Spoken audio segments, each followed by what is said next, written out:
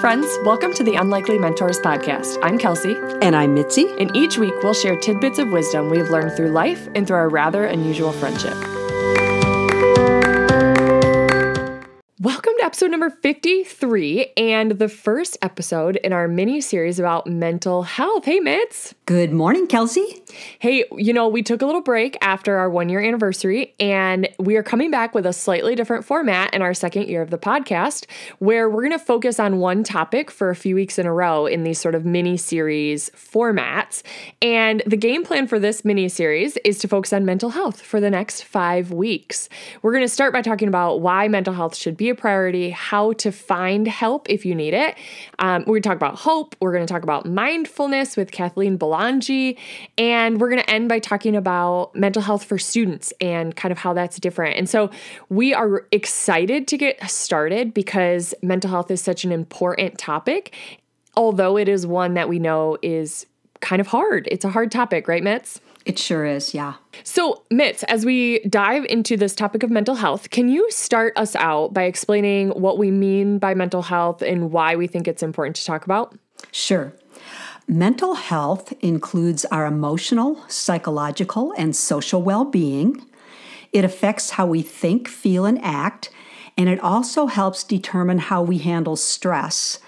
And if we handle stress well, we make good choices. If we don't handle stress well, we don't make very good choices. And the other thing is that mental health is important at every stage of life.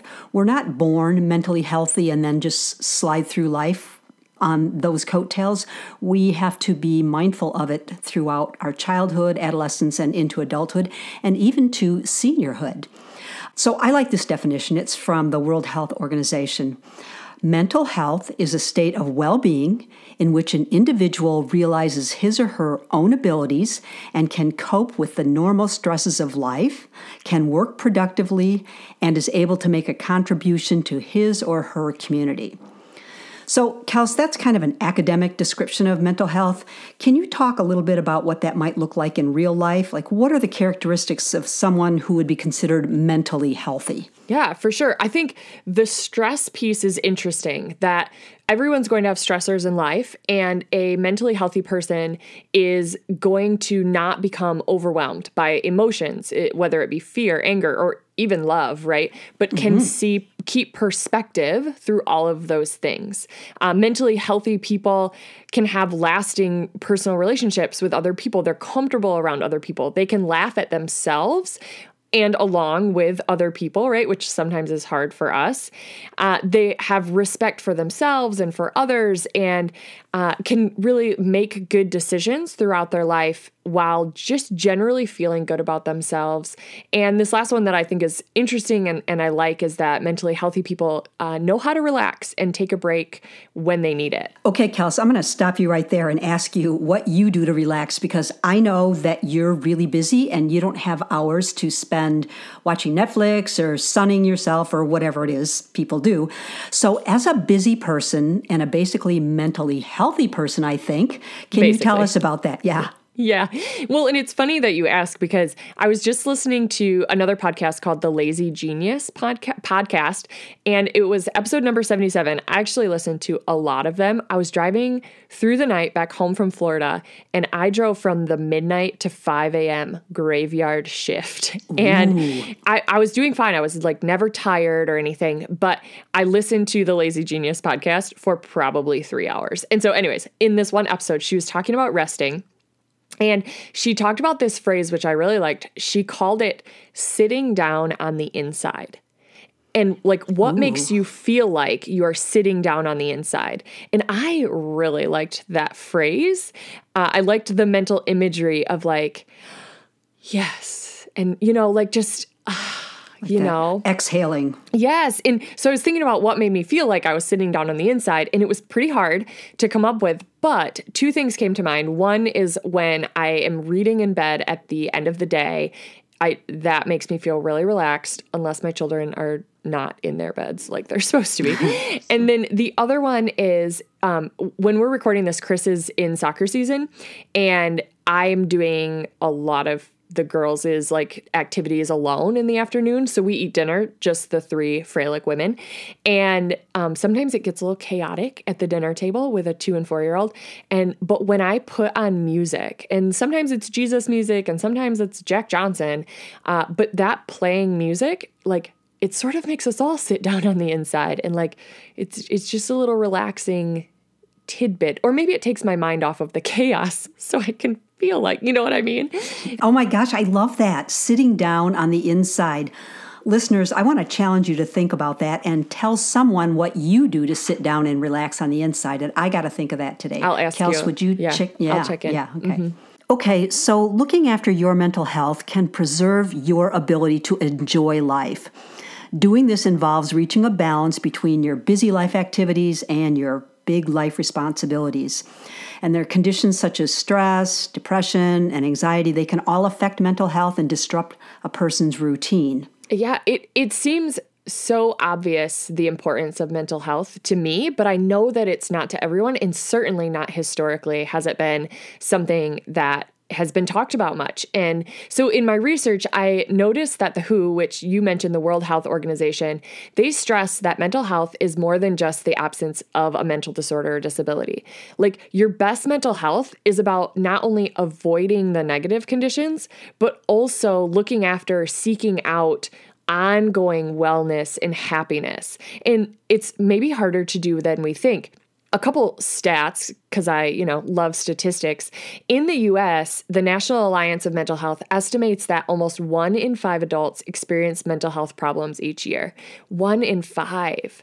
Wow. I know. In 2017, 11.2 million adults, or about 4.5%, had some sort of severe psychological condition. So we're talking like major depression, anxiety, bipolar disorder, schizophrenia, etc. And then in the US and a lot of developed countries, mental disorders are one of the leading causes of disability and can cause people to not be able to go to work, just like a physical ailment would. And so, Mitz, in this series, we have decided we're going to focus on mental health and not mental illness. Can you quickly tell us the difference between those? Yeah, before I do that, though, that reminds me of something that you said about mental health. In a previous episode that was about boomers and millennials, we discussed the idea that boomers believed that to be physically healthy was to be without any physical illness. But the millennials have taught us that it's much more than that. It's eating right and getting exercise and being able to relax and enjoy life. And I would say we need to do the same thing in the same thinking with mental health. It's not enough to be absent of mental illness. We want to thrive emotionally and have a high quality of enjoyment in this life. Okay, so although the terms are often used interchangeably, poor mental health and mental illness are not the same things. A person can experience poor mental health and not be diagnosed with a mental illness. But for the next few weeks, we'll be focusing on mental health and not mental illness. So mental illness would be things like the schizophrenia, clinical depression, bipolar. Those, we're not going to focus on those. We're going to look at just, the mental health. The positive aspects of being healthy emotionally. Yeah. Good. And so it's important to remember that a person's mental health can change over time, depending on many factors, as I said before. And when the demands placed on a person exceed their resources, I love the way this is said, and coping abilities, their mental health could be in jeopardy. I like that too. And here's what I really like about that. Your mental health is not stagnant and you are not stuck. You don't have to stay in a poor mental health state. And I like that. I like that it gives the power back to us, right? So in this past year, rates of depression and anxiety have increased by 11% in one self-reported study that I read. And I think the most obvious reason for this is being in lockdown, having our lives totally disrupted by this pandemic. But I love knowing that it can, and I believe will change. It gives us hope, which we'll talk about in a future episode, which is so important. So, Mitz, has there been a time when you've struggled with your own mental health? Wait, you're asking me to divulge this in front of the thousands of listeners? It's very personal, Mitz. Yeah, it is. So guardedly, because that's how I do things, I will say that, yes, I have dealt with some depression and anxiety in my life. And, there's something I like to call it situational depression or anxiety. And that's when, if something big happens, something sad, you lose a loved one, you are going to be very sad and maybe depressed because there is actually something to mourn or be sad about. And I have had a number of those experiences in my life. So yes, I felt that deep sadness. I'm not sure that I would actually call it depression, but I will say with anxiety, I've a couple of things with my family, my kids. My oldest son was in a bicycle accident. He got hit by a car when he was 15, and it was really touch and go, and he was in a coma for a long time. And that was really scary. And then, of course, Dave, I've mentioned before, Dave had a real health issue about 10 years ago. And you're kind of walking in this, you're kind of walking on eggshells. And I kind of describe it was I just kind of put a bubble around myself and I just do the next thing. And when I came out of that, I look back and I realized that I was dealing with anxiety, and that's how I was coping until I could take it out and talk about it and do some things that would help alleviate that and get me through that. So how about you, Kels? You're young, but I know you've got some stuff. Yes. And I've lived a very great life in my 32 years of life. But Wait. Happy birthday, Kels. I think you turned 32 today. Love it. As we're recording this, I turned 32 today. It's very old. So I would be one of the people who self-reported having some sort of depression in the last year. And I've talked about it before, but last spring was super hard. I went to the doctor and pretty much said, give me the blood work because there's something wrong with me. I don't know if I'm pre-diabetic or I have mono or I have low iron. I don't know what it is, but like there is something wrong with me. I'm not feeling myself and I want to know the answer. And so, I waited for the blood work to come back and I got the results and all my blood work was normal.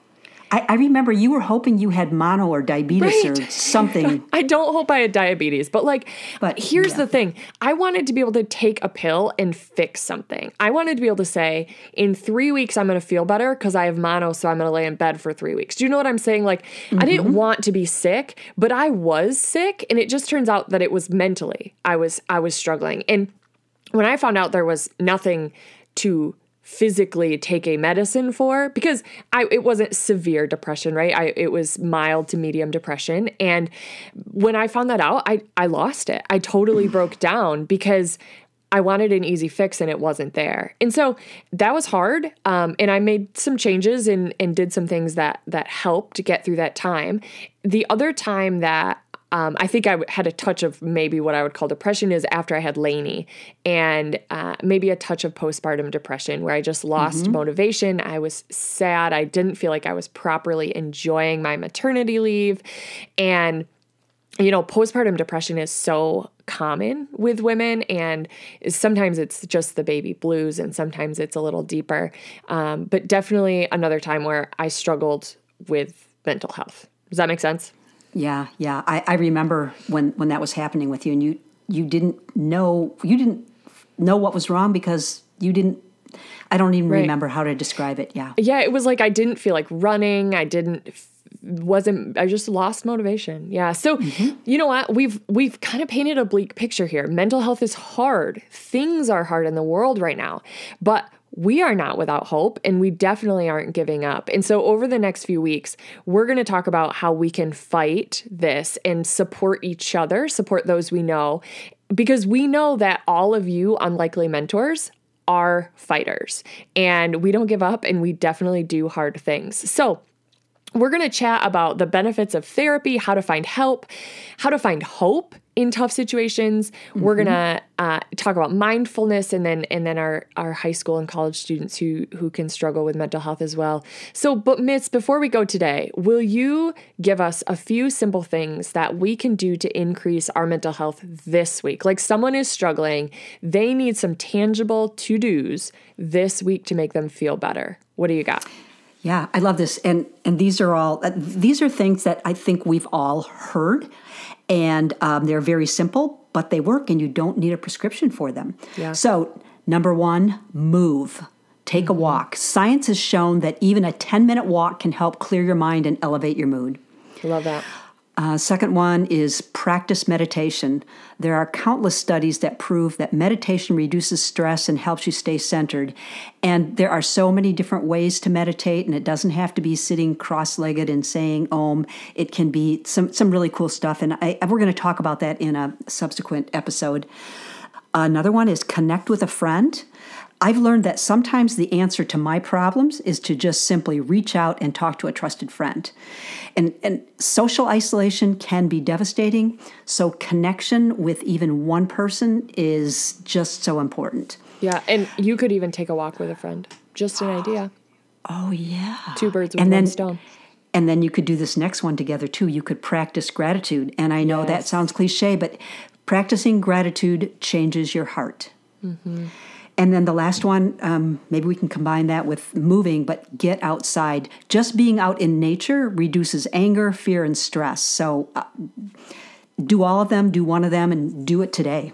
I love that. I love that I truly could do all of these things every day. It would take 15 minutes, literally. I could practice gratitude. I could meditate for 5 minutes, go for a 10-minute walk, right? Like connecting with friends doesn't have to be walking with them because that's harder to do, but it can be a text, right? It can be a FaceTime call. So friends, we hope that you are feeling good this week, that you are happy, you are finding things to look forward to. Thank you so much for being with us as we enter our second season of The Unlikely Mentors. Your support is amazing, and we would love to connect with you on Facebook or Instagram. We absolutely love hearing from you, and we hope you have an awesome week. Bye. Thanks for listening.